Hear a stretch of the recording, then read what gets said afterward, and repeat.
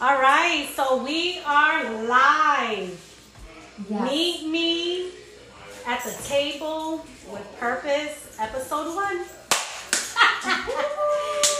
So thank you, everyone who's chiming in. Thank you for your patience. We're on Facebook Live right now, and I just want to be able to give God his first few seconds before we begin. So we're going to open up in prayer. All right? Which is really important. Yes. Sorry, Mari. You want to go ahead? So we're just going to pray and thank God for this day. So thank you, Jesus. Thank you for today. Thank you for nudging us. Thank you for quickening us. And just for your grace and your love, God. Lord, you know the plans that you have for us, God. And I thank you for organizing and strategizing and nudging Maria to do this in such a quick turnaround, God. I thank you for your love and your mercy and your grace. And I thank you that you're going to be in the midst of this gathering tonight. And those that are watching, God, let this purpose be for purpose for you and to touch others out there. Yes. Amen. Amen. Thank you, Marie. All right, so welcome, everyone. We are live. I am recording here the live podcast, and it's live because we're on Facebook Live. You're all going to be able to witness episode 1. Today the topic is how I healed from grief after losing my mother. And so today was intentional in giving my attention to the first episode. And it was intentional because today would have been my mother's 77th birthday. So she passed away 23 years ago after battling cancer, biliary cancer. And it's been quite a journey to get to a place of healing. And so we're going to be talking about how that journey was. So today you'll see a cake. I have her favorite fruit cake because every August 31st I buy a fruit cake and we honor her. And so, you know, it's her birthday. Got her a cake, a fruit cake. So for those who don't know me, thank you. For everyone, I see, you know, people commenting. Thank you for joining us. You are so appreciated. And the fact that you even took the time to join, I just absolutely appreciate it. My name is Maria Jefferson, for those that don't know me. And I wear several hats. So I actually own Purpose Path Consulting. Check out our Facebook page. And I'm a life coach. I'm also a mental health professional. And I specialize in treating and working with clients with PTSD, trauma, anxiety, depression. And so I'm also full-time a vocational rehabilitation counselor. So I do that as well. I'm a mom, a wife, and a friend, sister to many, many, many people. And so today I have 2 wonderful people that are here on the set of Meet Me at the Table with Purpose, episode 1. So first, let me introduce Marie Cintron. Thank you for joining me today. So let me just share real quick before she introduces herself. I had no intention to have a guest today. None whatsoever. And it was just going to be me talking about my journey on healing from grief and honoring my mother. But as I was driving this afternoon, I heard that small, still voice where God said, call Marie. And I called her. I said, listen, I'm doing my part. This is what God said. Can you please join me? and the rest is on you. And right away she was like, yes. So thank you for joining us. I so appreciate you. So tell everyone who you are. So, hi guys. My name is Marie Roman Cintron, and I'm an ordained minister. I've been doing ministry for over 20 years. How the Lord called me is He called me when I was 6 years old, and He hasn't stopped. And His journey and His purpose in my life has been amazing. I'm also a professional. I work at the Cancer Center, which is ironic. And I deal with cancer patients at end of life, which I help them transition from working full-time to being in disability. And I work with their financial billing and all of that stuff, which is, it could be really, really hard on cancer patients. Yeah. And so the Lord called me there, and I've been there for 4 years, and that's my ministry in the marketplace. So I speak to them about God, and I let them know how God loves them at the end of life, which is important. And, you know, some of them are difficult, but some of them end up just, you know, saying, I want to accept Jesus Christ as my Lord and Savior. And it's been an amazing journey. It's been, I get to speak about God. I get to speak about His goodness. And it's really nice how the Lord has me placed there for this season of my life. Yeah. Nice. Yeah. So I'm a mother of 3 children, and my children are important to me. I love them dearly, and you know they're becoming adults, and so it's nice to see their journey as well, transitioning to adulthood.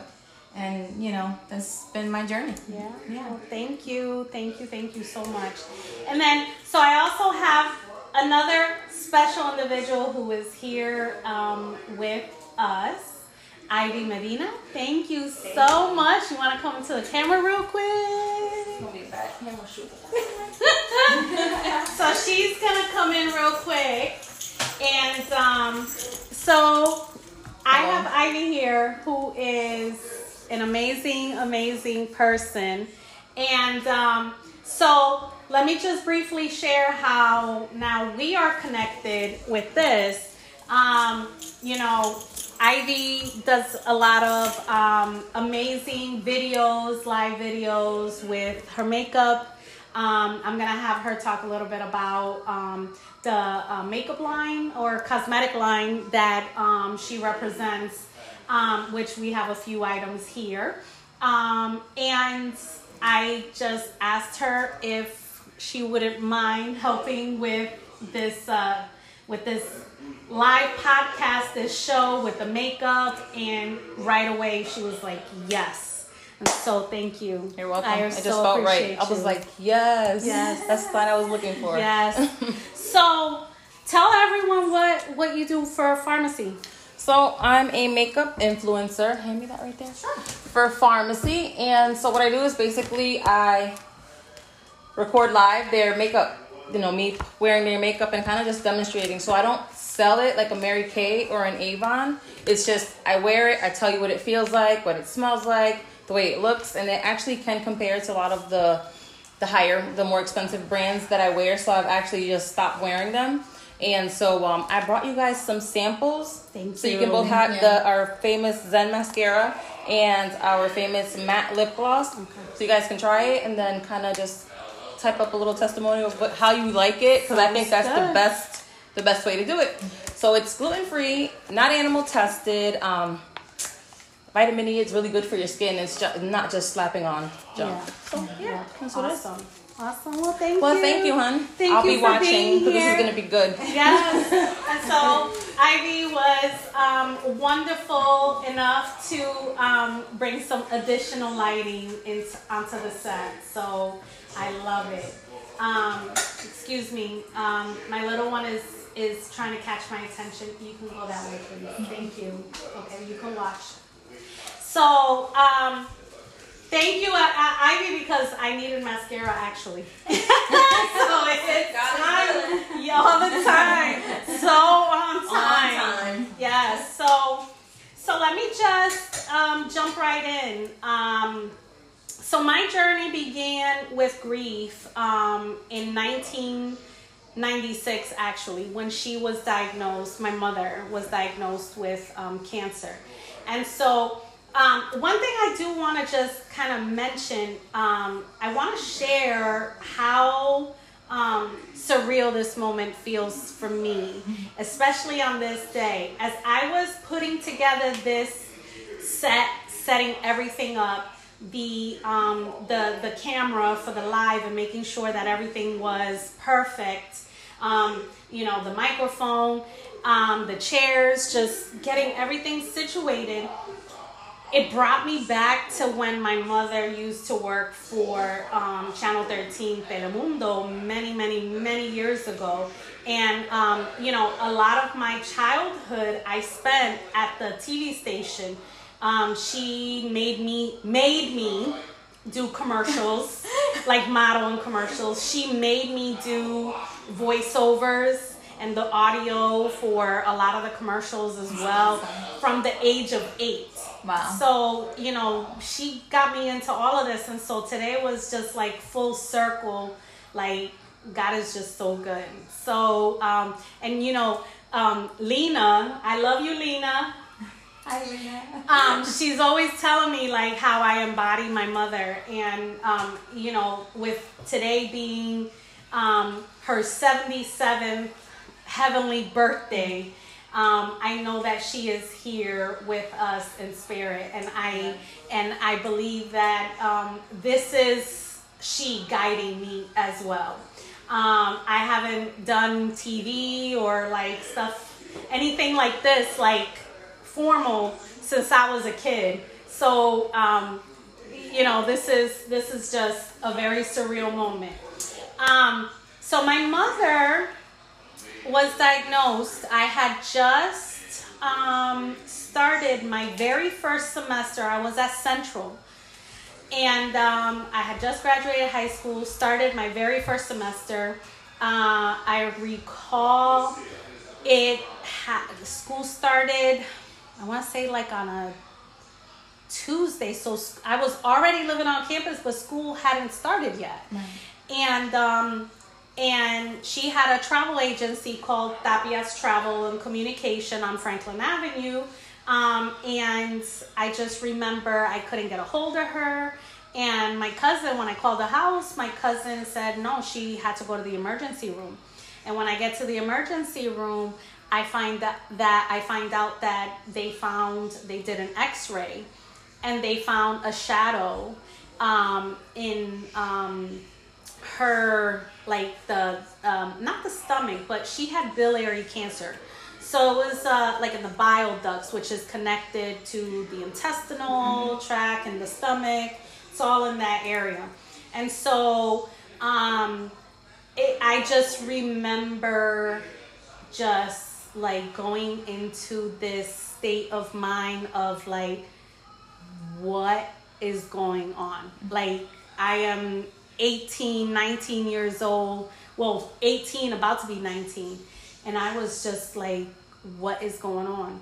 So the journey, my mother had their surgery on September 13th. I'll never forget it, September 13th. And they performed surgery, were trying to get as much of the tumor as they could. And the doctor then came and spoke to us and said, I don't give her more than a year. And that was a journey. I just remember it was challenging being a new college student, and I was compensating the pain that I was feeling and the grief that I had begun feeling, because I knew my mother was going to die in so many different ways. Right. I was drinking, I was smoking weed, and all of that was to self-medicate, right? And then, I was always partying, and it was, my way of coping with what was going on. Fast forward to the following September in 1997, And actually today, August 31st, on her birthday, today Princess Diana died. Oh, wow. 23 years ago. That's right. Yeah, so I remember we were at the hospital, and she wasn't, she was like going into like these deep sleeps. And so she really didn't get to enjoy our company for her birthday. And that began her transition. And she passed away September 5th.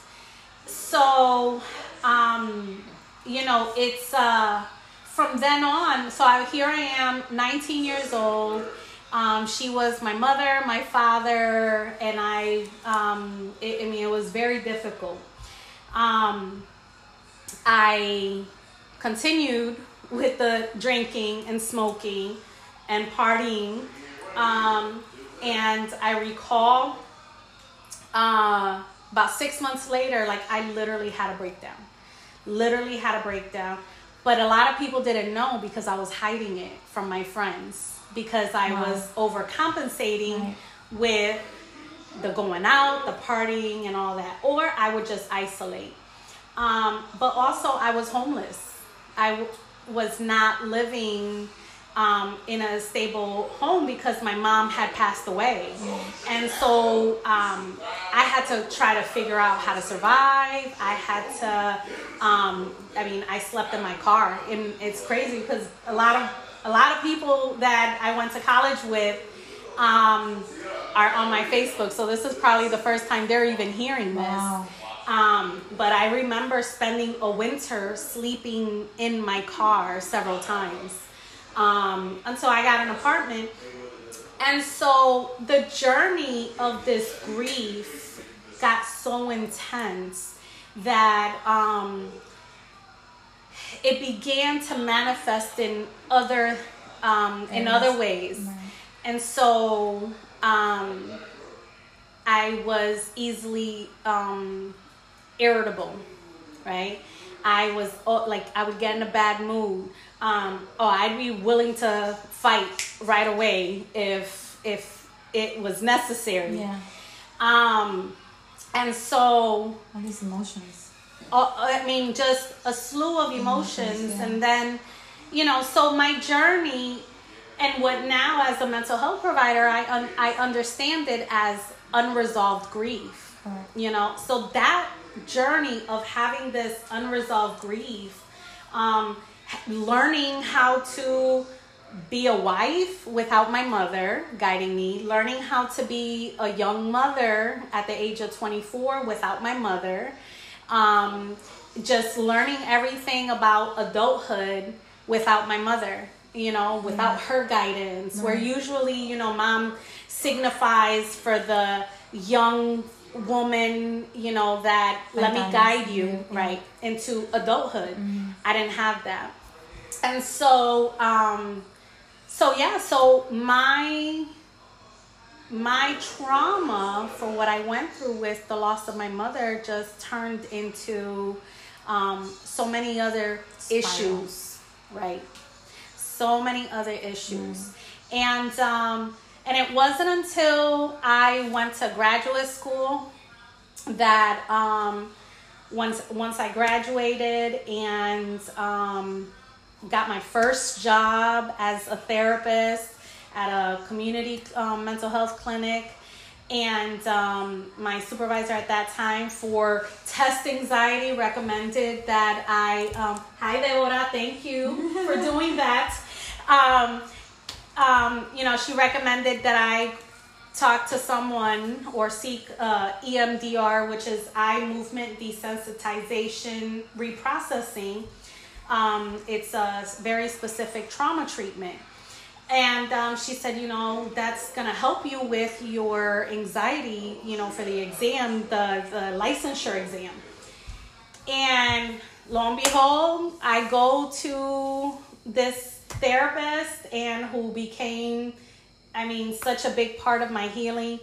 And she just helped me through EMDR. I learned that my test anxiety was Due to trauma. due to so many, I mean, because I come with childhood trauma as well. And so, but just all of my different layers of trauma from childhood, and especially the loss of my mother. You suppressed everything. Everything was just, it was just coming out. I was suffering from panic attacks, constant panic attacks. So, a year and a half of intensive EMDR treatment, and I found my healing. I found ways to no longer feel that deep loss and that deep grief. I found that peace where I was able to, I need to enjoy life because I know that that's what she would have wanted, for me. But I found that peace. I made peace with the fact that she isn't here, and it's no one's fault that she's not here. You found that peace with yourself. With myself, correct. So, grief, especially the loss of the mother, it's so difficult. And I always say that it doesn't matter what age you are. I got the tissues. I know. Here, hold it back. I got the tissues ready. I mean, it's a pain and a certain level of heartbreak that it is very difficult to explain to someone who has never experienced it. It's true. And so I believe that God asked me to call you because we share that in common. Yes, we do. Yeah. My mother passed away as well, and it was a journey. My journey was similar but different. My mother died 9 years ago, and I was that person that suppressed everything and was the helper for everyone, for my siblings. Yeah. So suppressing everything and finding healing it was a journey for me as well. So just like you, I manifested in different areas of my life. I was the helper. I was organizing. I was doing other different things. That's that staying busy anxiety. Yes. I'm trying to avoid. And acknowledging what I'm going through. I did not cry at my mother's funeral. Yeah. I couldn't cry because I was just on the go. And that gave me that escape go. Yeah. Like doing and keeping busy and making sure everybody's taken care of. I'm a helper. I'm a doer. I have to make sure that everybody's taken care of, but I don't look at myself. Yeah. And into the Lord got a hold of me and say, wait a minute. And it affected my health. It affected my body. It affected the way I was working and my bones and everything, because that also, affects suppress so much, your body gets into shock and gets into a trauma. So I realized that something wasn't right. My back started hurting, other things in my life, and it wasn't until we talked about certain things of my life that I went through, and you suggested that go see a therapist, and which amazing. I found through my journey, I went through a lot of therapists, and I believe in God. I'm a born again Christian. I love God, but I also believe that you have to seek someone in order to help you through your process. If you have someone in church that you confide, and that person is, a pastor or leader that has those qualities and have, somehow the ability of counsel you. But if you need other assistance, just seek for it. Right. So I did, and it was an eye opener for me because the helper, was also affected, and it wasn't until I realized that there's something wrong with me. Right. And it's I had to layers and layers and layers and layers. Like you, my mother raised me by herself. She's a divorced person, that affected me. And I didn't realize that affected me. Yeah. Living without a father figure in the home. Right. And, when I was young, we used to go to church, but it's just like, where's that father figure? Right. Then I started realizing that my father figure was God. And looking at those aspects in life, and it wasn't until the Lord had to teach me. And it was an instant that I recall so vividly. I was in my living room, and I have a huge mirror, and I was standing in front of the mirror, and I had to say to myself, you're beautiful. Yeah. You are loved. And until you don't speak those things into the assistance of life, they won't manifest. Right. So I had to speak that over my life. Yeah. And speak the goodness of God into my life. Yeah. But I also believe that was a prompting of the Holy Spirit. Yeah. And the help of the therapist, and the help of, getting that help, mental health, for every journey of life is important. Right. Right. Yeah. So you touched on a couple of things that just absolutely it touched me. And so, you mentioned how physically you started feeling sick. And, as I began studying further trauma and how it impacts the body and how it impacts the wiring of the brain, it can transform DNA. Correct. As I began learning more about that, I began learning, the connection between trauma and physical health, the aches and pains, and So, it's one of those things where I believe that because I healed from my traumas, my doctor last year, she deleted my rheumatoid arthritis diagnosis.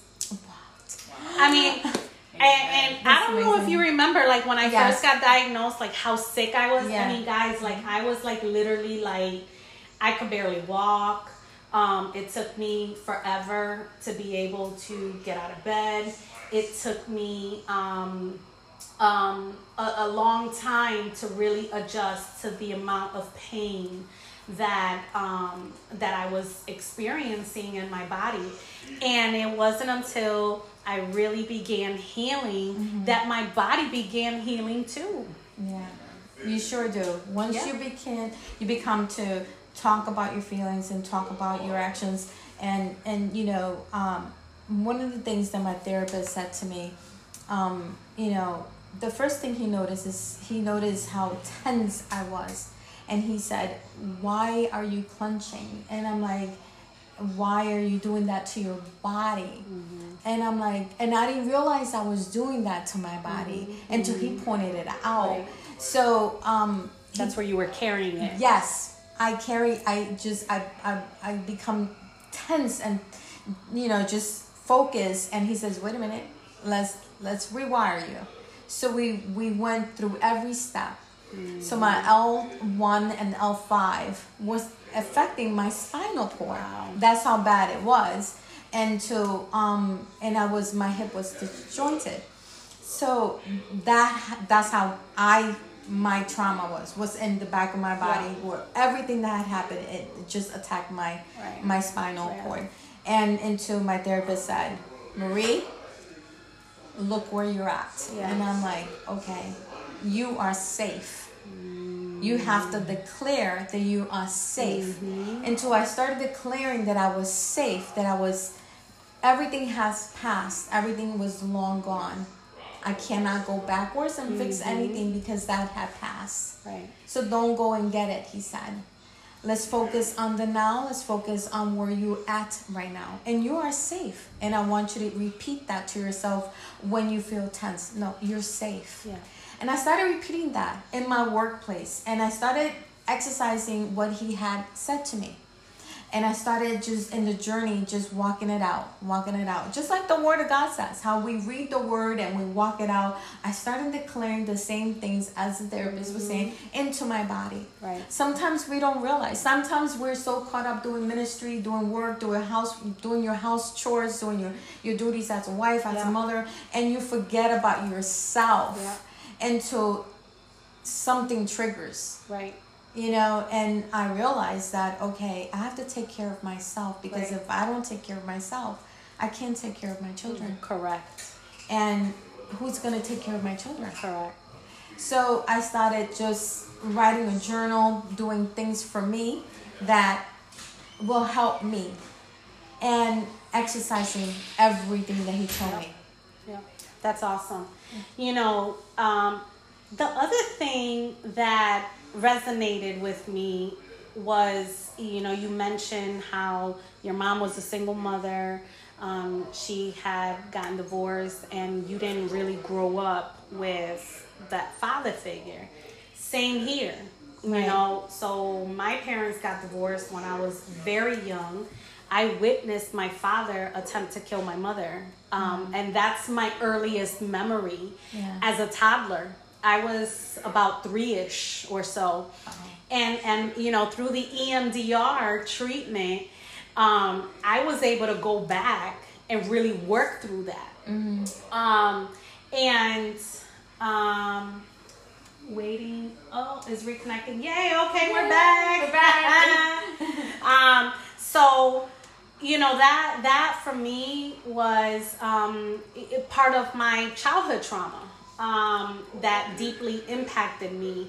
And my mother had to be that strong woman, and she was strict, you know, with my sister and myself. And, you know, it taught me a lot of skills that I needed to survive life without her. Yeah. But I still had that father piece that was missing. And again, it wasn't until I became a mental health provider that then I began learning how much not having both parents as caregivers in your home, or just in your life, in a healthy relationship, right? How much that deeply impacts so many other areas in your life. And so, you know, it's I mean, it's been just quite the journey.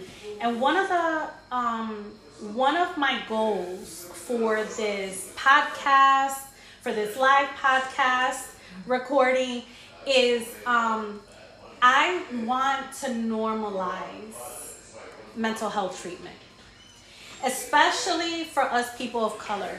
Yeah. Where in our culture you don't talk to strangers. No, you don't talk. You don't do that. You don't tell the business. You don't go outside the home and you don't talk about it. You don't talk about it. No, that's a stranger. And usually, you know, these therapists, for us people of color, like growing up, it was usually a white person. And you don't talk about this stuff. You don't air that dirty laundry. And so, as a mental health provider, I have worked with clients where that piece of the culture deeply impacts someone choosing or not, or even having difficulty adjusting to even accepting therapy. Correct. Because it's that resistance of, I don't know if I can trust you because I've been hurt before. I've been hurt before, or I'm not supposed to be talking to you. I'm not supposed to talk about any of this. I'm supposed to just work through it. You know what? Deal with it. Keep my mouth shut. Why are you crying? You know, don't cry because you ain't got no reason to cry. Right. But you don't talk about it, right? Right. And so when we go to visit my friend's house, don't look at nobody. Don't ask for no drinks. Don't ask for no food. You sit right next to me and don't you dare move. And if they offer you something, nope. Right. So it's like, absolutely not. And so all those teachings absolutely impact the child. It does. It impacts the child because what what we're doing is, and I have even had to really work through my own teaching of this is what we do, right? This is what I was taught. So I had to work through my own to make sure that I'm not silencing my children's voice, because that's really what it does. It teaches the child, don't talk about it. It's just don't talk about it. You know, you don't have a voice to speak up. So you know, this has just been it came from that place as well. Like, I want to normalize mental health treatment. It's normal. It's okay. You are not crazy if you want to talk to a therapist. Yeah. You are not crazy if you're having certain symptoms. Absolutely not. It is completely normal. And, you know, like I always say, and like how I've been saying in my most recent lives, for anyone who is needing a referral, please do not hesitate to inbox me, and I would be more than happy to connect you to a therapist that that may have the skills that you're looking for in terms of certain techniques, a female, male, you know, person of color, a white person, whatever it may be, or who specializes in certain areas. So, I could agree with you on that, because my first session, when I went to one of my first therapists, I didn't click with her. And it wasn't nothing that she did wrong and nothing that I did wrong. It's just, you know, a personality. She, you know, and we agreed to disagree, and I moved on to another person, and I was and you know, and you recommended a few people, and do your homework. Yeah, do your homework. Absolutely. I think that's important, to do your research and feel comfortable with the person that you go to see, because you're gonna pour out everything, and they're there to hear you and guide you through the process. Correct. I mean, I landed an amazing therapist, and I'm not letting him go. I know. It's hard. I'm like, okay, and he said, you graduated. I can't. Yeah. I'm like, wait a minute, one session a month, please. Can we have like some maintenance sessions? Some maintenance sessions.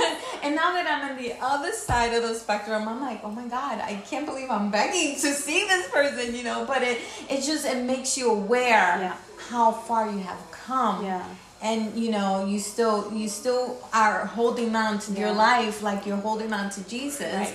But he's saying, no, it's okay. Right. You're gonna be okay. Right. Absolutely. Yeah. You know, in just hearing what you're saying, it's doing your homework, looking this individual up, and just reading their bios. Correct. Is so important. You know, and even like I like to offer, you know, consultations, because even in the first 15 minutes, you'll know if this is the person that I will even know if this is a client I want to work with or not. Correct. If this is my type of client that I enjoy working with, because there are certain age populations. No, I'm not touching that population. Right. Like the little kids. Absolutely not. I love the kids, but not for therapy. No, absolutely not. But I know some amazing therapists. So please go over there. Thank you. Excuse me, real quick.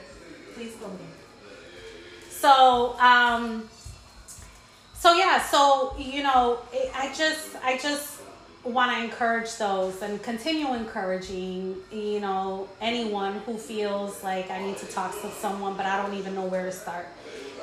Do not hesitate. Please inbox me, and I would be more than happy to help. Reach out. I think during these times that we're going through, you know, with COVID, with all this, you know, all these racial tensions that we're going through, and we don't want to talk about it, but it's important to talk about where we are at. This is a different world since we grew up. I mean, we were sit there, be quiet, and you know, and now we're like in this pandemic, and we can't even go outside, and we need our family time, you know. And you know, it's just the world that we're raising our children is totally different from when we came from. Right. And it's important just to, you know, if you are hurting or you are in a situation that you need to speak to someone, I encourage you to reach out, because it's important to just, be in a safe place of reaching out and be comfortable with that person that you're reaching out to. Right, absolutely. Yeah. So I see a lot of activity, and I'm just so excited, that people are commenting. So I am going to just kind of look through, if you don't mind, Mommy. No, go right ahead. All right, Becky, thank you for joining, Rebecca. And you said, Rebecca, your experience was twofold: healing from trauma to give others that food from lived experiences that God is so good. Yes, He is. Yes. Absolutely. Absolutely. And Melinda, thank you. Thank you for being here. Jesse, Jasenia, thank you for being here. I never knew I was having panic attacks, Jasenia saying, until my therapist diagnosed me. Yeah. And so, I didn't know that I was having panic attacks. And actually, let me share this story. So in high school is my senior year is where I developed, where I had my real first panic attack. And so panic attacks can come to people in many different forms. Mm-hmm. The way that my panic attacks come is through parathesis. So it's where the extremities become numb. Mm-hmm. And I remember in high school, this was my senior year, and I was at a friend's house, and we were just watching TV. Now, mind you, this was like a day that I had not smoked, I had not drank, I didn't do any of that. And we're just watching TV, and I'm eating a grinder. And then suddenly I started feeling weird. And I was like, oh, let me lay down real quick. So I remember I laid down on the floor, and suddenly from my neck down, I couldn't move. My body felt so heavy. I had no movement in my extremities. And so my friend got scared, and she called 911. And so, this high school friend at that time lived in one of the projects in Hartford. And so when the paramedics came in, and so since you mentioned this whole racial tension and the social climate that we're living in right now, so these paramedics show up. They're two white males, I remember. And they were accusing me of being high, and they were trying to force me to get up and walk to the gurney.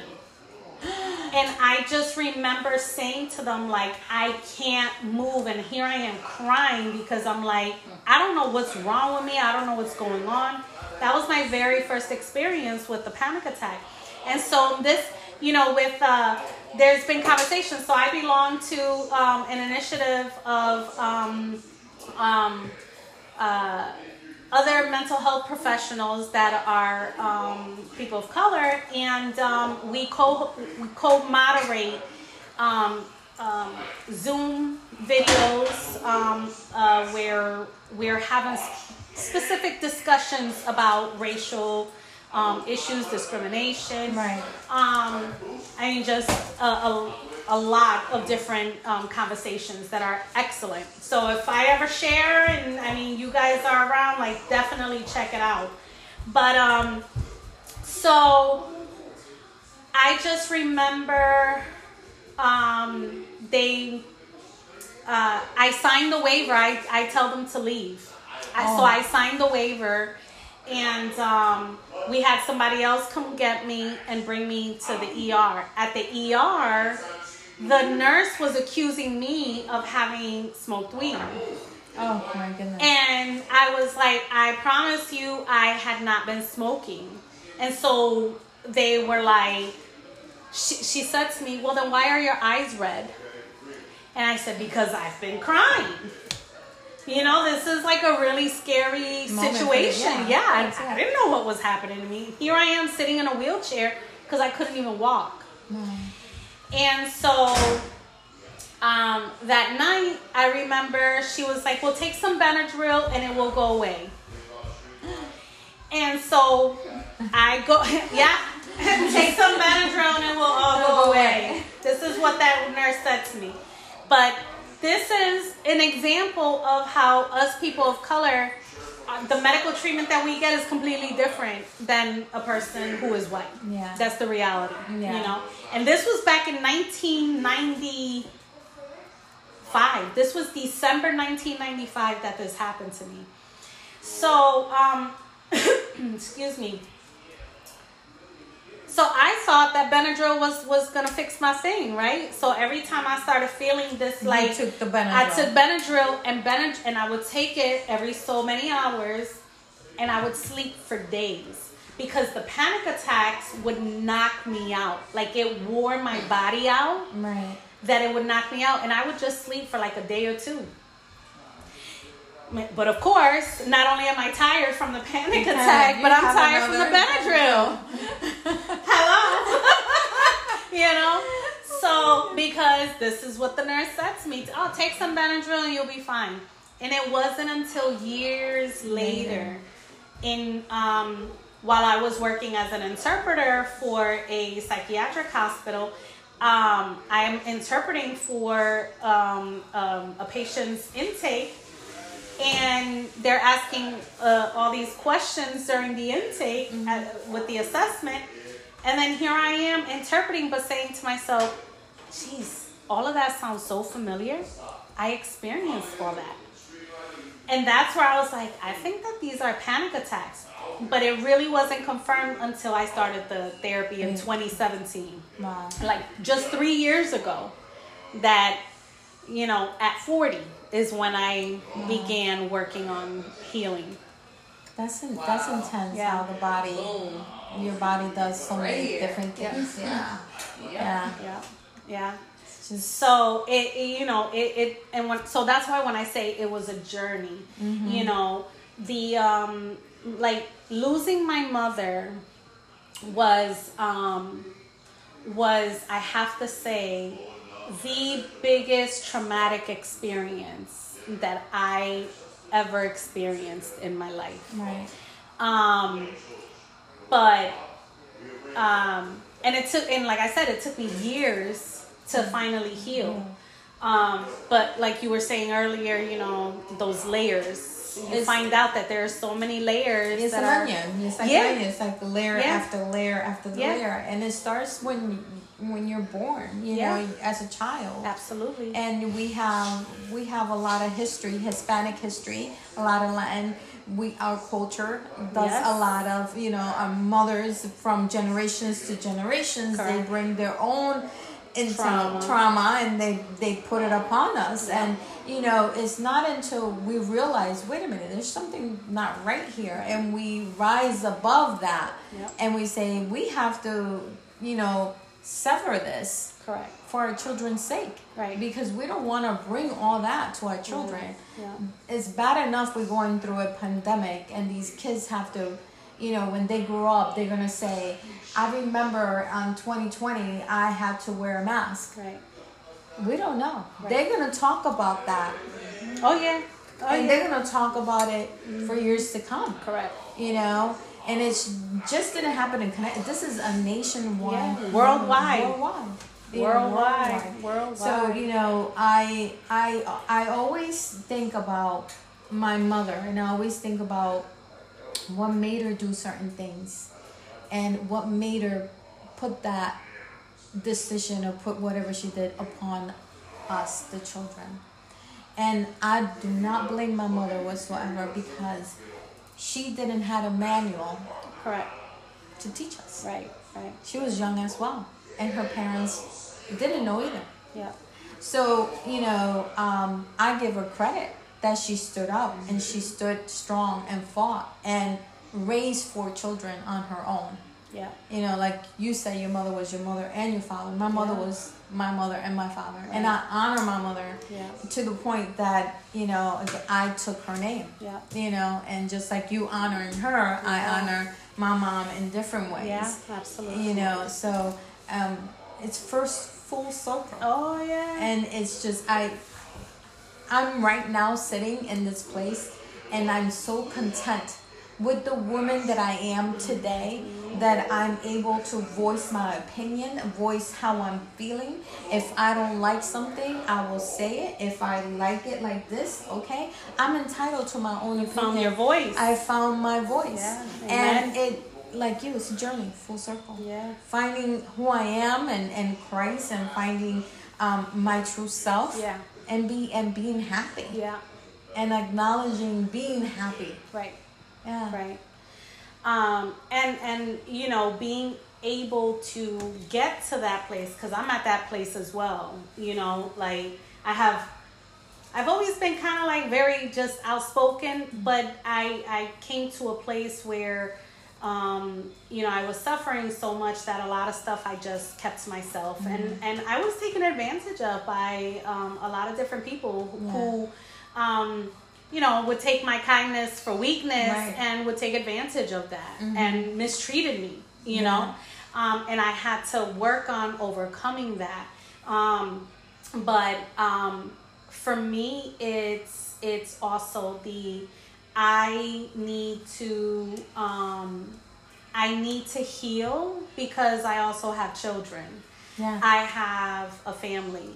And so if I am still living through my trauma, my children are going to inherit Correct. my trauma plus their own trauma caused by my trauma. It's true. And, you know, so it's just going to be, it's just going to be this big old web. And so, you know, it comes to a place of the husband is stopping by. I can't see now. Oh, it's Teddy. Hey Teddy, how are you? The husband is stopping by. So you know, it's just really and then I have Malicia over here, who's over there, please. Thank you. Because I'm doing something. So this is live, y'all. Welcome to my table. This is live. But yeah, so you know, for me it was super important that I found my voice, because I needed to make sure that I healed, not just for me, but that I healed for my family, for my children. So that they're not paying the price for my trauma. It's so true. You know, I think we were discussing before the live certain situations with my children, and you know, and I share a moment with you with one of my kids, and I told her, voice your opinion, voice who you are. Right. It's important to voice it, right. And by teaching my kids to voice their opinion and see where they're at, and not, you know, regurgitate everything that they're going through, you know, even the ugly, the bad, the good, everything, because it's important. If they're walking this life, it's important to them. It should be important to me. And I love where they're at. I love, you know, sometimes they get out of hand and I have to say, wait a minute. I know you're a preteen or you're a young adult, but I'm still the mother. You know, so, you know, I love where they're at, and I love that they could come to me and share what they're going through in their journey. And it's amazing to see where they were at to where they're at now. And, you know, as we were dialoguing earlier, you know, change is good. Oh, yeah. Change is good. Some people don't like it, but change is good.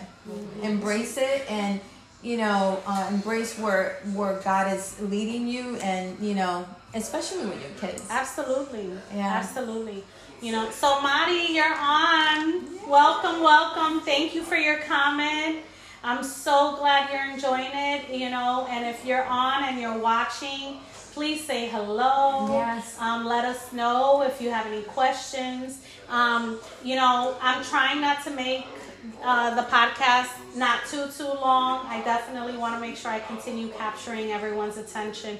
The conversation is just so amazing. So good. You know, we all have something we need to heal from. Correct. And we all have experienced some kind of grief. Grief is not just the loss of a family member. No, it's not. Grief can be the loss of a relationship. Correct. The loss of a pet. Mm-hmm. The loss of a job. Correct. Grief can be the loss of A dear friend. right. You know, someone Right. that you're really close, you know. Right. And I totally agree with Yeah. you. You know, for those that know me, they know my journey. And, you know, like my journey hasn't been easy, but I stand firm and strong because of what I went through. Right. And, you know, being detached from the loss of a long relationship it was hard. Right. But the outcome, coming out and the other side of it and looking at myself through what I came out, I see myself, and I wouldn't change anything. Right. I would not change anything. Right. I learned from my mistakes. I learned from what I did right, and how in my journey I kept on saying, I don't know what I'm doing, but I know Yeah. He's guiding me and He's Correct. teaching me. Correct. You know, the woman that I am now, I'm a strong woman because of Him, you know, and when my trauma that I went through with, you know, with that person, Yeah. it was, you know, and you bless, and you bless them, and you just move on, and you know, you forgive because you're gonna forgive yourself. Yeah. First, you need to forgive yourself, and when you forgive yourself from all the trauma, all the hurt, all the wounds that you are experiencing, then you are willing and you know that you could forgive that other person. And you can see that, like we were talking earlier, you can see that person and stop and shop and say, Right. hi, how are you? Yeah. And keep on walking. Right. Because there's nothing that is going to hinder you from, you know, from moving forward. Yep. Yep. Yeah. So thank you, Mari, Oh my God, this is for amazing. joining me. God is so good. You know, like I said, this was not a plan that I had. My plan, you know, the Word of God says that my ways are not His ways. His ways are not my ways, and His plans Higher. are much higher than my own. All right, because He knows better. You know, I have a strong faith in God. I am very, very spiritually connected to God, and I listen to the prompting of the Lord and the Holy Spirit, because I have learned that I have to listen, but also because if I don't, I'm going to miss out on opportunity. Right. Had I not listened to that small, still voice, Oh, come on. I would have done this by myself, and we wouldn't have been able to have shared in Right. this moment, you know, to be able to talk to all the different people that are on and joining us, and that will then be listening to the replay. Correct. That will then be listening to the podcast, sharing. I mean, we don't even know who's going to be impacted by what we're talking about today. And that healing from grief, especially from the loss of a mother, is absolutely achievable, attainable, but it takes time. And everyone has their own timeline with healing Correct. from a loss. Yes. It is an individual journey. So if someone ever says to you, you're not over it yet, like really, and they question you, like, go like this. It's okay. Grief happens in different orders, Yes. and they take as long as they want to. Each It's- stage yes. takes as long, and you know, It's your journey, and your journey, you navigate your own journey, Yeah. and your journey is important to yourself. And don't disqualify yourself because you get that false condemnation like you're not okay. Correct. You know, you just move on forward and you say, yes, I am okay. Yeah. You know, it's just Yeah. it's good. Right. So thank you, Mari, for Oh, joining you're me welcome. today. Thank you so much. Happy birthday, Mommy. And Happy heaven. birthday. I know that it is you that brought me to this place, Yes. and I'm just so thankful for you, for We being honor my you. guardian angel. And so, again, anyone who may need a referral or help with that, please do not hesitate to reach out to me. My goal is we're going to be doing this weekly. So please stay tuned. I already have some amazing guests that we're planning on putting together already, next week's live podcast of Meet Me at the Table with Purpose. And so thank you. I want to say thank you to Ivy for Meet Me at the Table with Purpose, episode 2, season 1. Welcome back. Thank you to everyone that tuned in on Monday. Thank you for all the feedback. Thank you for all the views, the shares. I so appreciate all of you. My name is Maria Jefferson, and I am the host of this podcast, which is being recorded live. And today, I bring my wonderful friend, Yesenia Suarez, as my co-host. And we have some amazing items out front.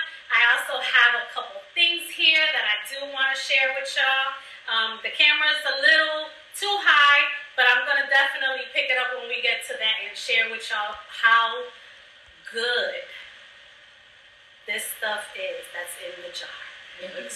Yes. Yeah. All right, Jesse. Well, welcome to Meet Me at the Table with Purpose. Thank you for coming on set. Tell everybody who you are.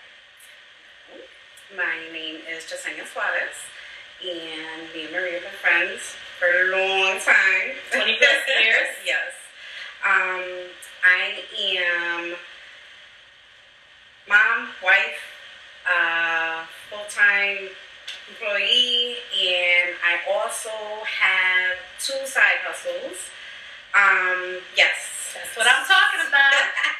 When you fill up your time and everything, you don't have time for drama, right? That's right. So my first love, my first side hustle is Unique, mineral-based makeup. I fell in love with the makeup and the company's mission and purpose. Their mission is to empower, uplift, and validate. Okay, they are big, really big on helping sexually abused women heal. Okay, proceeds from the makeup actually go to the company, and this company, we actually have 2 retreat homes for women that are able to go for 6 days. They have therapy counseling, they get pampered, they get, treated like queens, but in the process, they're also healing from their childhood trauma. So that's my first side hustle. My second actually is I am a Monat representative. Monat is hair care and also skincare products. And Monat stands for Modern Nature, which is the MONAT. All right. Plant-based products that are geared towards hair health and that revives, gives you back the vitality in your hair. A little quick background.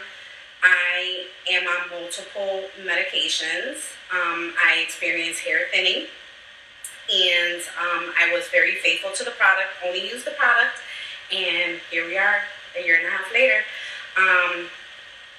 My hair is vibrant, brilliance, just the thickness, the fullness that I want, and I will personally say that I haven't had hair like this since high school. Wow. So I'm very grateful for that. Wow. So Yes. Well, welcome. Thank you for that. And so today, I'm also going to be showing off some delicious items that I ordered from my beautiful and wonderful friend, Patty Gutierrez. Look at how beautiful these jars are. You see this? Isn't it gorgeous? Yes.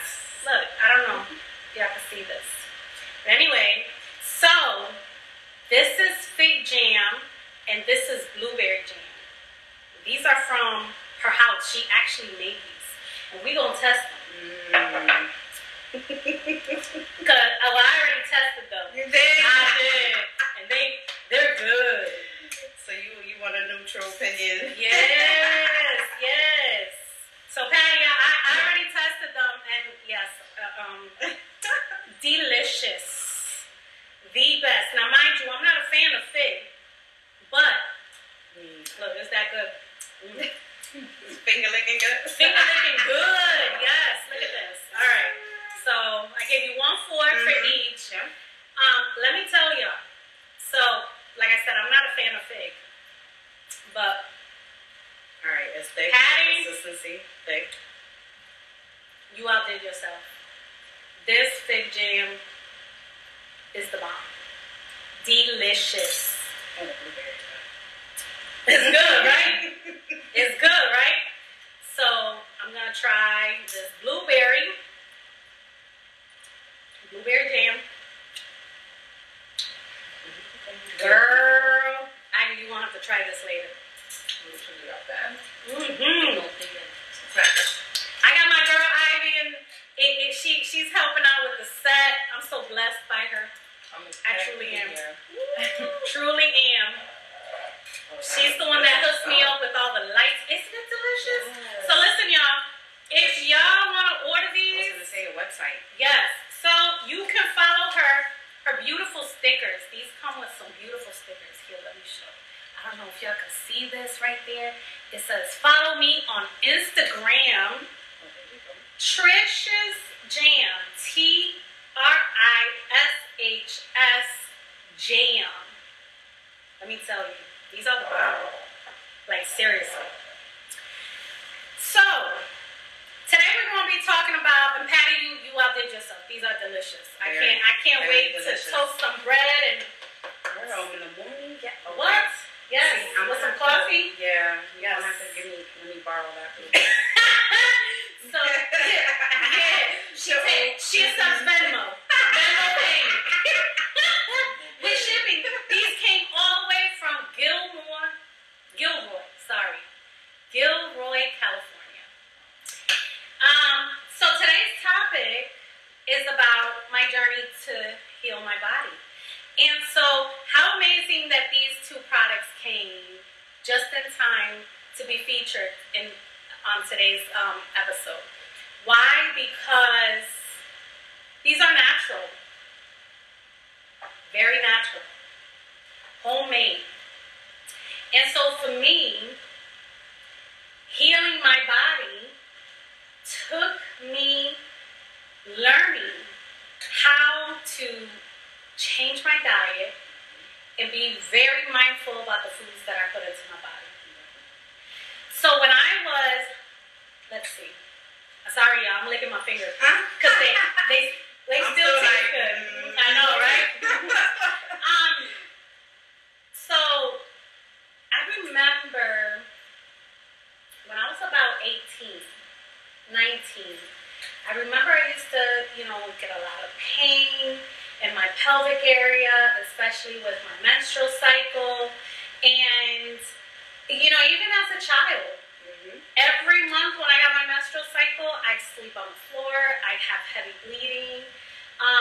And my mom believed that young ladies don't go to the gynecologist. That's a cultural thing, right?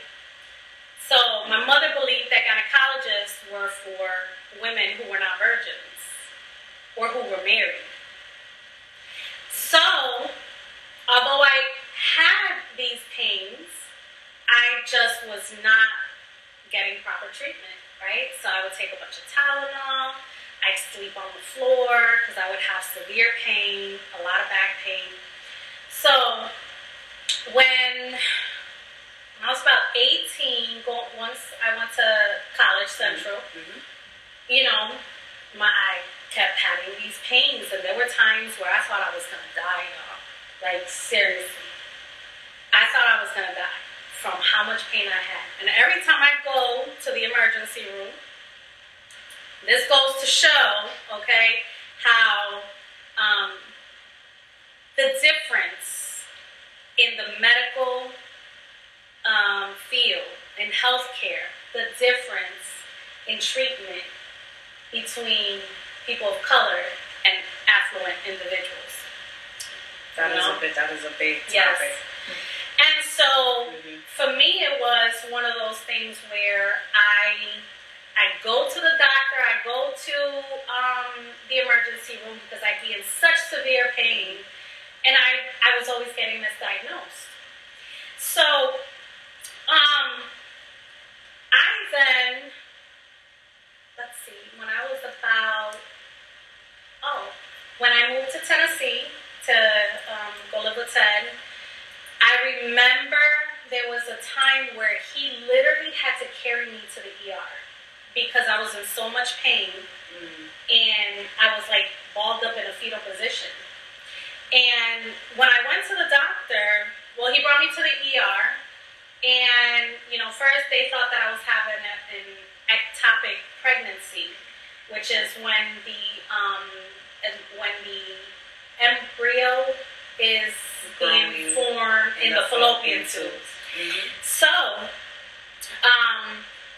but it wasn't that. After they did the ultrasounds and everything, wasn't that. So they were just like, oh, you just have a pelvic infection. Well, how the heck do I get a pelvic infection, right? And so, again, being misdiagnosed. I spoke about being misdiagnosed on Monday when I was talking about these panic attacks where I was being told, oh, take Benadryl, you'll feel better, right? So we got married. Now I have insurance, and I go to this private doctor, a gynecologist, and he says, now mind you, we got married in March. We got married, I should know that, right? It's okay. Don't tell Teddy, y'all. So we got married in March, and in April, I had a laparoscopic procedure where they went in, and the doctor was able to see what my ovaries, my fallopian tube, my uterus, what everything looked like. Come to find out, now I was 22 years old at this point, come to find out I had endometriosis. I had never heard of endometriosis, but I found out very quickly what was causing me so much pain. And I had both my ovaries, now this is at 22, both my ovaries, part of my uterus, part of my bladder, as well as my small intestine covered in scar tissue from the endometriosis. Now, for those of you who do not know what endometriosis is, it is when the endometrial lining, instead of it all flushing out, it actually goes back inside of the body and begins to attach to different organs. It is a very painful, debilitating condition, which can also cause infertility. At that time, the doctor said to me, you're 22 years old. He said, you are very young. You just got married, and if you plan on having children, you better start now, or else you may never be able to have children again. So that's how Sienna came, because she was playing, and so she came like a year and some change later. But yeah. And so I suffered for so many years with fatigue, with pain. I mean, it was just awful, awful, awful. And the only times that I felt relief from the endometriosis was the times that I was pregnant. And then I felt, because I didn't have my cycle anymore. And so, we tried medications, and the doctor had recommended these injections called Lupron, which when I did my research at that time, it was used for men with testicular cancer. They're like, what? Yeah, like what's the point, right? So I was like, absolutely not. I'm not putting this in my body, right? So I lived for 21 years diagnosed with the endometriosis. And in those 21 years, because I was 22 when I got diagnosed, meaning that more than likely, the more research I did, it is very likely that my endometriosis began at the onset of my menstrual cycle when I was 11 years old. So, basically almost all my life I was living with this condition. And I say I was because I finally decided last year to do something permanently to make myself feel better. And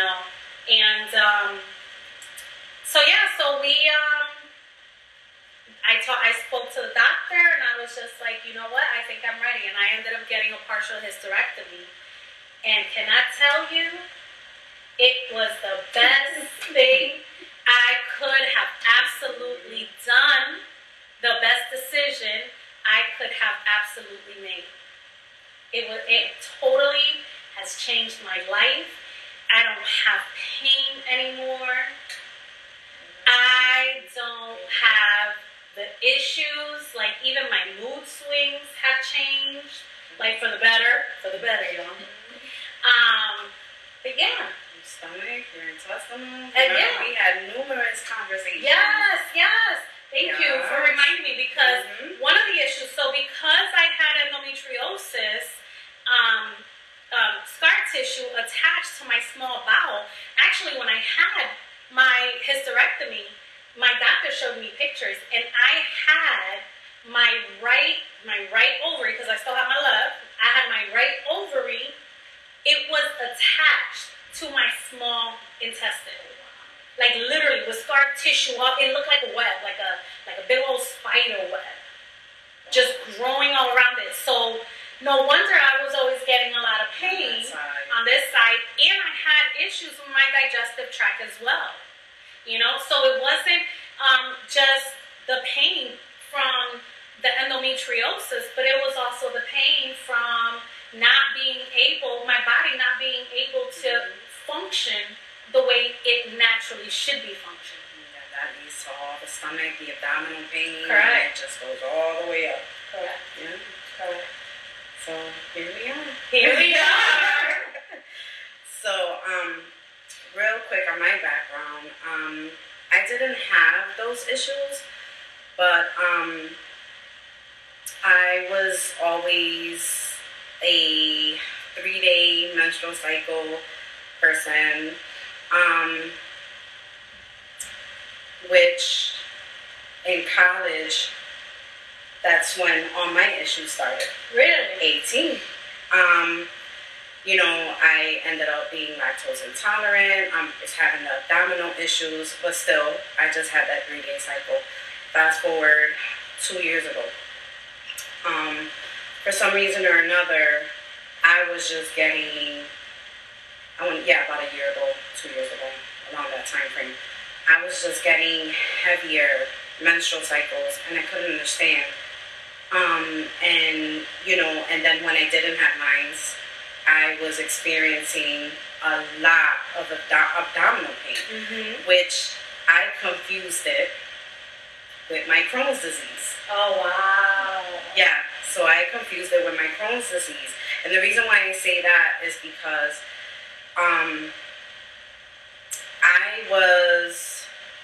I did the ultrasound, I was just out of it. I was in pain, ended up in the ED, and did a CT scan.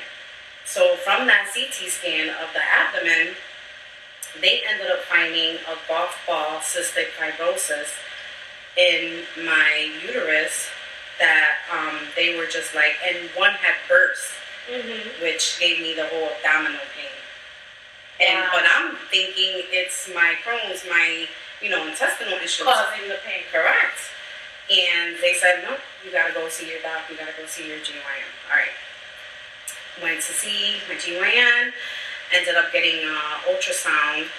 My right pelvic muscle is actually fused with my uterus.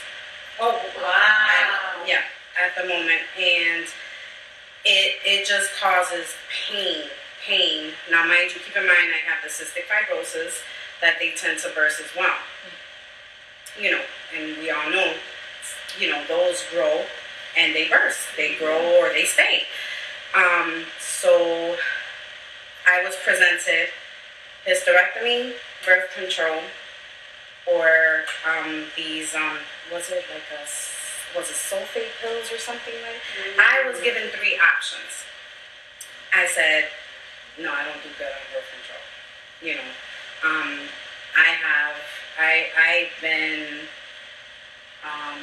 I had my tubes tied for about 15 years now, for about 15 years, and I said, I don't want, and here we are talking about the whole organic and everything, and I was like, my goal is to get myself off all these medications. Right. So do I want to add, or what do I do? Right.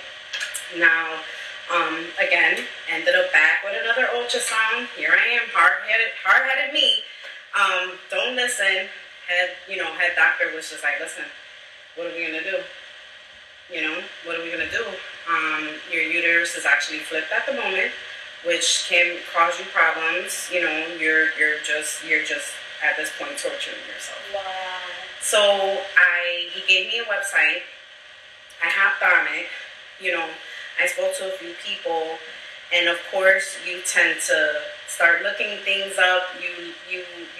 You see the bad instead of the good. The side effects. Yeah, you see the bad instead of the good. Then it's like, oh my God, I'm gonna end up with 4 heads.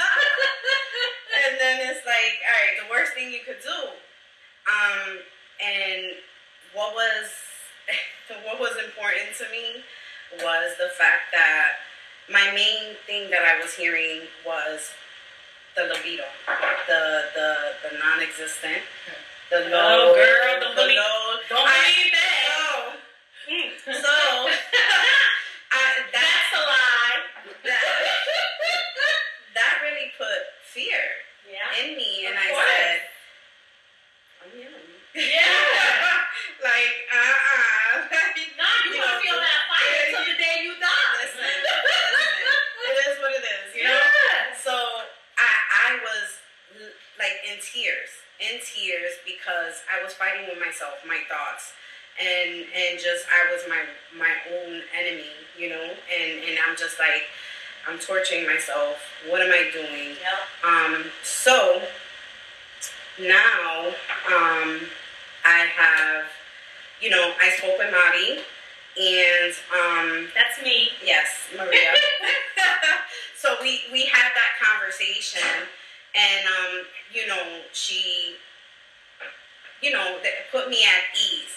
Then I said, you know what, I'm gonna talk to another person, and I did.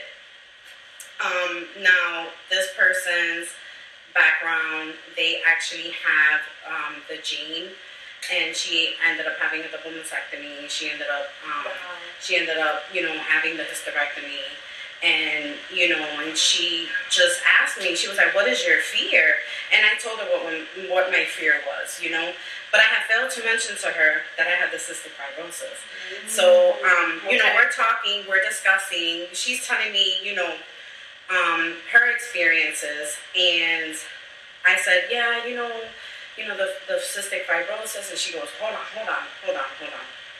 And she goes, let me stop you right there because you never mentioned that you had that.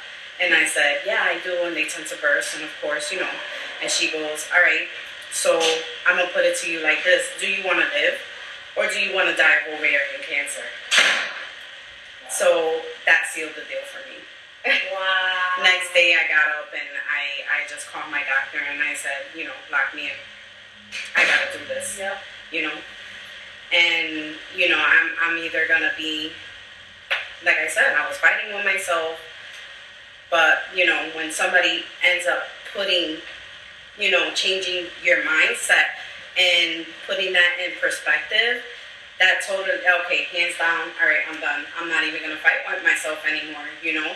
So I ended up having that conversation with my husband, which is important. Women, you need that support system. Absolutely. You need that support system. And let me tell you, you know, we discussed what was going to happen. We discussed everything, and he was wonderful about it. You know, That's like, great. makes me cry, but, you know, he was wonderful about it. He said, you know what, I support you 100% in whatever you do, you know, and I'm like grateful for him for that, you know, and because you worry along the line, you know what I mean, the love part, the physical part in your marriage, you know what I mean, and all the what ifs. Exactly, and just to have someone say, you know what, I'm ready to make this sacrifice with you.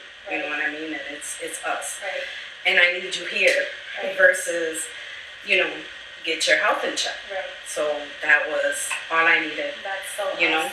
That's so awesome. Yes. You know, so I remember when, so I'm getting ready, you know, for surgery.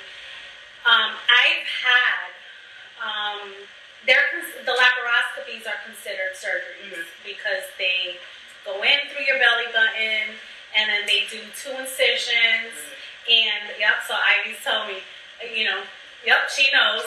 So they go in, they do 2 incisions on the side, depending on how much they feel that they need to check. It might be 3, but mine were always 2 on the sides, and they'd go in through my belly button.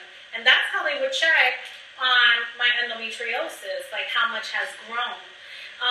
And I had 7 laparoscopies since 2000, up until my last laparoscopy that I had, which was I had a good run. So as I shared on Monday during the first episode, I had an unplanned pregnancy in 2013. It was around the time I had gotten diagnosed with rheumatoid arthritis. I was on a ton of medication, and thankfully it ended up being a miscarriage. And at that time, they had to go and do the DNC, and I was like, tie my tubes because I'm done having children. I don't want to ever have children again. I'm done. I'm good. Natalie was like 18 months at that time. And it was just, you know, I mean, for me, my pregnancies were not fun. I had a lot of pain. And so at that time, that was the last laparoscopy that I had. They went in and they tied my tubes. So they did a tubal ligation, is what it's called. And they also did a laparoscopy where they went and they cut and snipped and burned whatever scar tissue that they could find. A lot of the tissue that was in my small bowel could not be touched because there was a fear of perforating my bowel and then me walking around with a colostomy bag. I was like, oh, hell no. I'm too sexy for this colostomy bag. You know, no offense to those that do have it, but me, no. You make it look good. You make it look good. I was like, oh, no, not me. Not me. But no, I get it. So, you know, then I had GI specialists that I had to see and everything, you know, because now I'm still having these digestive issues. So the last laparoscopy that I had was in 2013. So I had a good 6-year run with minimal pain, feeling good, and then suddenly the pain started, and it was around the time that last year I had a cyst burst while I was at work. Had to get, you know, taken from work in an ambulance, and I mean, it was just awful, awful, awful. Thankfully, I was able to find a new doctor, and who's amazing. Her name is Dr. Rachel LaMonica, so if y'all need a good OBGYN, she is amazing. I highly recommend her. So yeah, so I was like, no, I don't know if I want to get a hysterectomy yet. Like, I don't know if I'm ready. So then she put me on this medication, and I don't remember the name of it, but basically what it does, it puts you in menopause. It's the pills. Yeah, it's a pill. Mm-hmm. I won't say Solerna, but it's not Solerna. I don't know. Don't get me to start lying, because that part of me is like, that's so long ago, and I don't even have to think about that no more. So, she let me know within 3 days you're gonna taking the medication. You're gonna start feeling the effects as if you're having menopause. So it's gonna stop you from having your cycle, and we're gonna do this for 6 months so that we can allow the scar tissue to shrink. So I'm like, all right. And then I started taking the medication. By the second day, girl, I thought I was going crazy. Because I'm like, what is wrong with me? I'm irritable. I mean, one day, this was a Monday, I'll never forget. It was my day 3 on the medication. No, it was supposed to be my day 4, because I took 3 days of the medication. It was supposed to be my day 4. Now, mind you, I was supposed to take this medication for 6 months, and I only made it to day 3. I couldn't, y'all. So,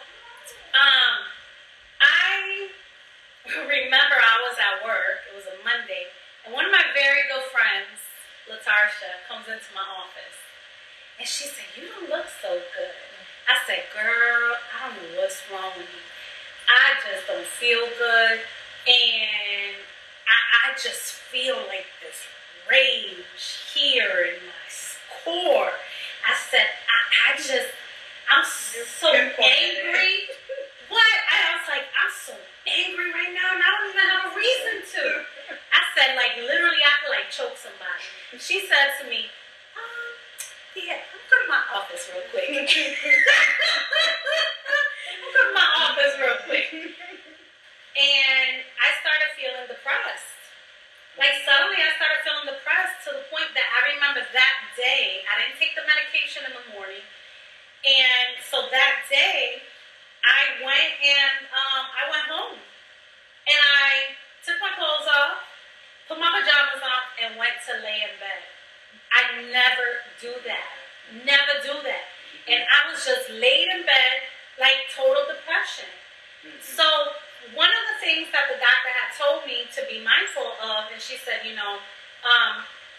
not many people during the clinical trial experienced this, but we have to tell you that because at least one person reported it, we have to tell you that at least one person committed suicide on medication. Listen, y'all, it's serious. Yeah, so that day, I was having some very light suicidal thoughts. And instantly, I called my doctor, and I told the nurse when she called me back, I said, this is what I'm feeling, and I am not going to continue this medication. So I took myself off the medication. Excuse me. And it took me about 4 to 5 days to feel normal. So within a week of that medication being out of my body, I started to feel normal again, like happy, my mood was better. And when I went back to see her, my doctor says, so how did it go with the medication? I said, I didn't even bother taking it past day 3. So then she goes and she looks at the notes and she says, that's right. Okay, so now we need to talk about that next step. And I was like, I don't know. And she was just like, if you want to be healthy and feel better, you have to do this. And I was like, I'm not ready for menopause. I was so scared. I asked her about everything. I said, is sex going to feel better or is it going to be worse? Like, am I going to lose myself as a woman?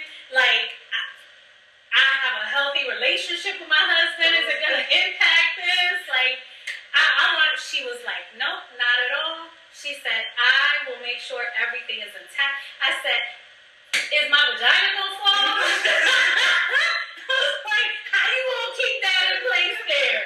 You know, she said, don't worry about it. She's cracking up in the background, y'all. She's cracking up. But those were all the questions that I asked. But those are valid fears that Absolutely. we women face. Like, we genuinely have those questions. Like, what's gonna happen next? Which is why, you know, if you can help someone, if you've experienced something and you're able to help someone, please do. We women tend to fight with ourselves. Absolutely. Let alone the world. So, you know, I mean, I'm like super grateful I had people to talk to. Yeah. You know, and while internally keeping those fears, same questions you ask, I ask as well. Yeah. But they're medical professionals. You understand what I'm saying? Medical is a business. Yeah. Absolutely. And so they're going to tell you what you want to hear. And they get paid more for surgeries. Mm-hmm. So if you didn't know that, now you do. Oh, yeah, no, it's the truth. Actually, me and Latasha came by earlier, my friend that I was talking about, and we were just talking about that. Yeah, they got paid more for surgeries. Yep. But this surgery, if you have conditions that are making you sick, and you're done having children, yep. like, why not? You know, exactly. I was less healthy before the hysterectomy, and so it was a partial hysterectomy. You know, I'm just thinking right now, if my mother was here, she would die, y'all. We're talking about this hysterectomy and vaginas and all this. She would die. It's a cultural thing. Yes, yes. Definitely. So let me just share. Definitely. I wear my mother's necklace still to this day. This is her. This is how I keep her close. So anyway, so now, you know, I'm over here touching, I'm just thinking like my mother would die. She would be so embarrassed if she was here we were having this conversation. But it's so important for us to have it. It's so important for us as women to talk about it so we can support each other, right? So we can normalize that fear of, yes, girl, I had the same exact fear, but guess what? I'm so glad that I made the decision to become healthy. And let me tell you, I became the biggest leap before surgery. I want to say maybe like 3 weeks prior, my anxiety was through the roof. I had this fear that I was going to die, that I was not going to wake up from the anesthesia. And because all the procedures that I always had a difficult time waking up from the anesthesia. And so like it literally lingers in my body for a long time, for days. So I was so afraid. I kept having dreams that I was gonna die, that I would not wake up. Like it was just like, I even started telling Ted, like, okay, we need to make sure that the life insurance is straight. We need to make sure that you know where the will is. We need to make sure that you have all the documents, that you contact Tim. So for y'all who don't know, our insurance guy, our financial advisor is Mr. Timothy Jenkins, my wonderful friend. Shout out to Tim, yes, because he's always looking out for our family. So it was such a big fear, and I had so much anxiety. Yes. And so when I have anxiety like that, I get busy, and I'm always doing stuff, and I get irritable, and I mean, I was just arguing with everybody. Yeah. So I had this surgery, and then of course, I mean, I was in the hospital a lot longer because of the effects of the anesthesia. So it took me days to feel better. So instead of it being an overnight stay, I got discharged that Monday. So I had it done Friday, and then I was discharged Monday. And I tell you, within a week, I was already starting to feel better. Like, it was just like that. Yeah. I'm so excited for you, though. And, you know, just thank you for even being willing to come on and talk about this. You know, because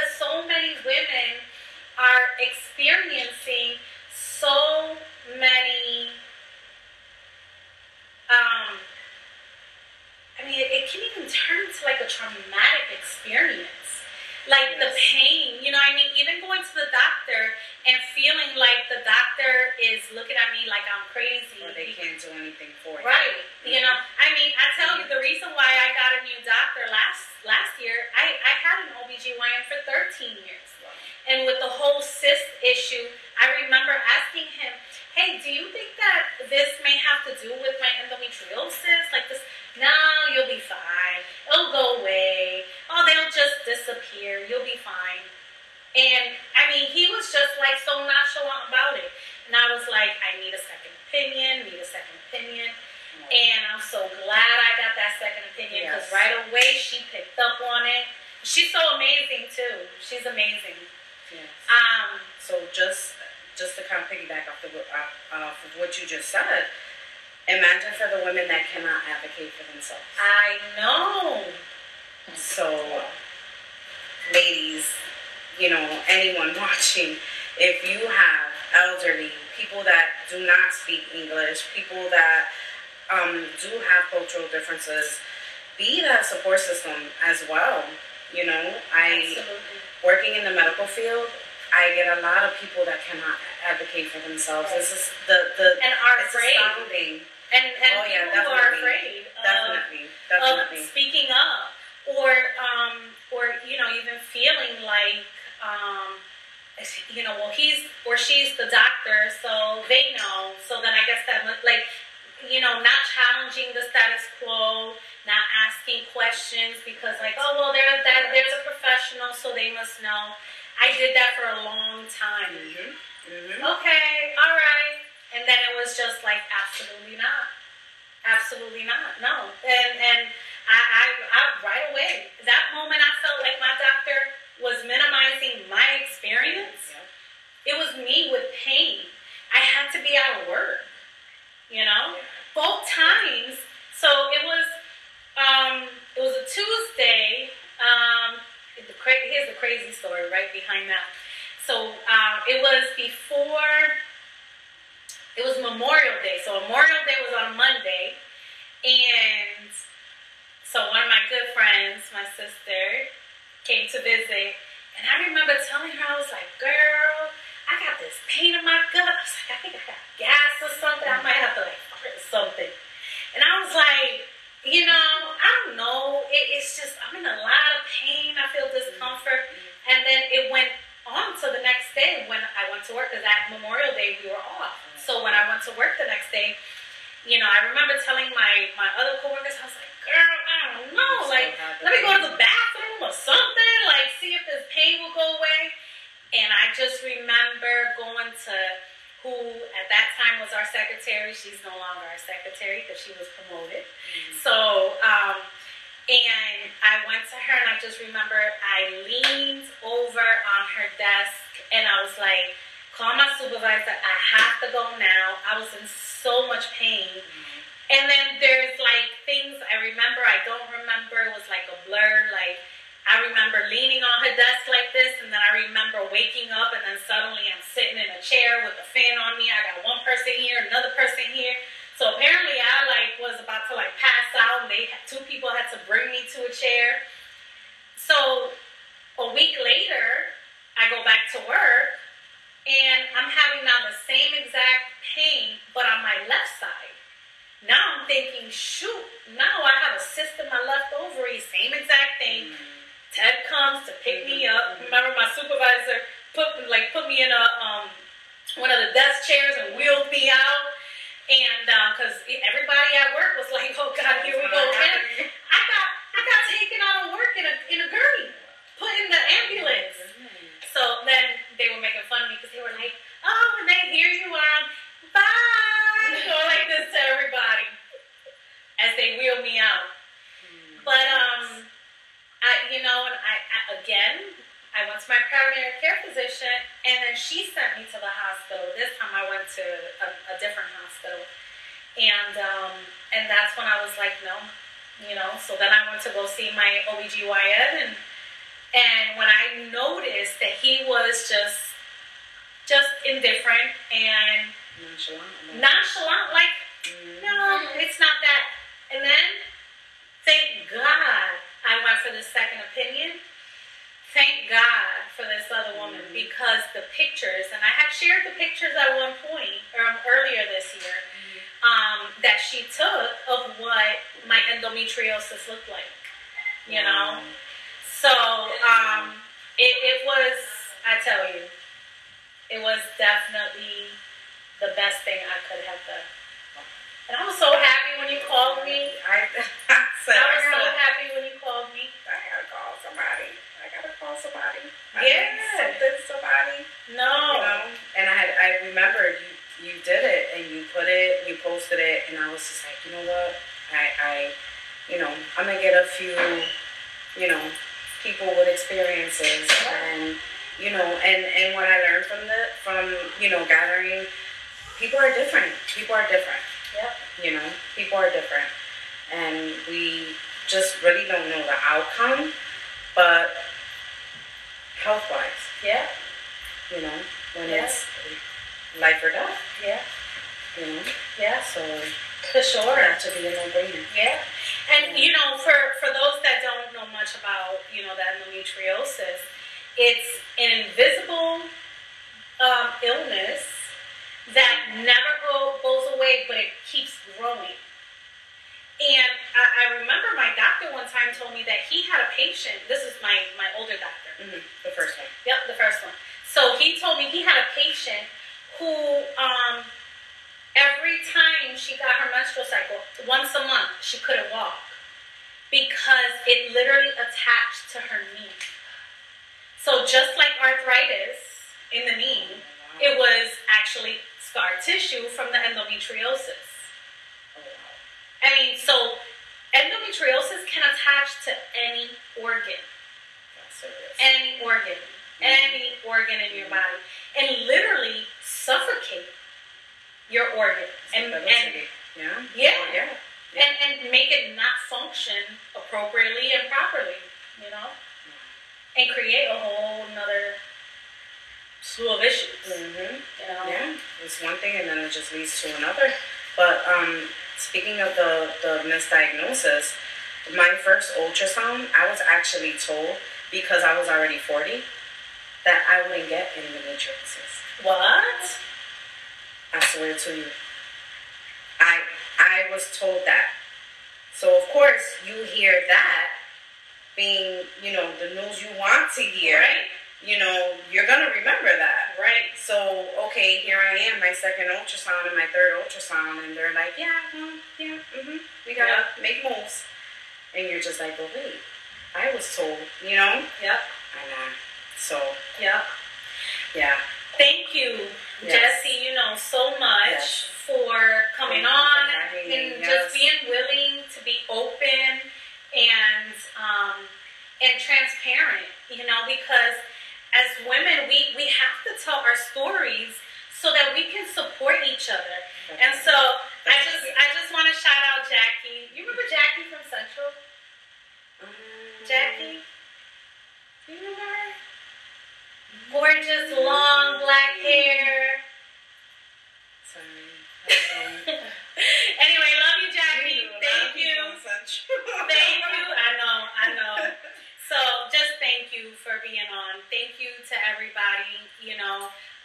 Please share this video with other women. I mean, that you may know that are also experiencing issues with endometriosis, ovarian cysts, or any other condition that is impacting her health, that has to be, that is related to women's health. Share this video, and let them hear our journeys, to arrive at a place where, I decided to go forward with it, and I found healing in my body. And Jessie, beginning my journey. You're beginning your journey, Yes. And so hopefully when, we can have her back on here so we can talk about your experience. Definitely. Yeah. I will be back. Yeah, for sure. Definitely. And so, if you have questions, post, your questions, share, let other women hear this wonderful story because I know we're not the only ones. So I hope that this episode 2 has touched you some way, somehow. I hope that it has helped you. I hope and pray that it has motivated you. There's something that we spoke about today that is not only going to benefit you, but also benefit someone you love, whether it's a sister, a cousin, a friend, a coworker, a mother, someone. And, please, I highly encourage the conversation, to occur with your daughters. I don't blame my mother for thinking, a certain kind of way about what a gynecologist is and who it's only for. That was the culture. That was the Latino culture, And I'm just going to throw this out there too. I actually, in finding out, I called my mom and I told her, and I was hysterical crying, and which is why it is important to have these conversations with our daughters. She goes, oh yeah, I had endometriosis. Wow, that would have been vital information. Yeah, because it's hereditary. Correct. And I said, Mom, really? Yeah. So, it's important because just that fear of just where is this coming from and not having knowledge and I do take a lot of medical conditions into consideration as far as it being hereditary, and that's a conversation that I would have been a little bit at ease, a little bit prepared if I had that conversation. Absolutely. Yeah, absolutely. So, and I've had the conversation with Sienna, and I'm just like, I want you to monitor your symptoms. If you start experiencing certain types of pains, let's talk about it. Because I understand that endometriosis is hereditary. Yes. I know in talking to the doctor, there's a theory that my mother more than likely also had it. But of course, with her having passed away, I wouldn't know. And so I don't even know if back then doctors were even checking for endometriosis. Because it's a silent illness. It's a silent disease. You don't see it. We can put all the makeup on, do our hair, and dress up, and no one will ever know that we're dying on the inside because it's so painful. Not being able to wear certain clothes at the waist because of the pain, And so I just want to thank everyone who tuned in, who came on, who took the time to watch. I hope and I pray that this episode about healing our body and our journeys to get there has blessed you. I hope that it inspires you, and I hope that it'll bring you some kind of blessing, okay, for you or a woman that you love. All right, y'all. Thank you so much. I appreciate you. That's it for tonight, episode 2 of season 1 of Meet Me at the Table with Purpose.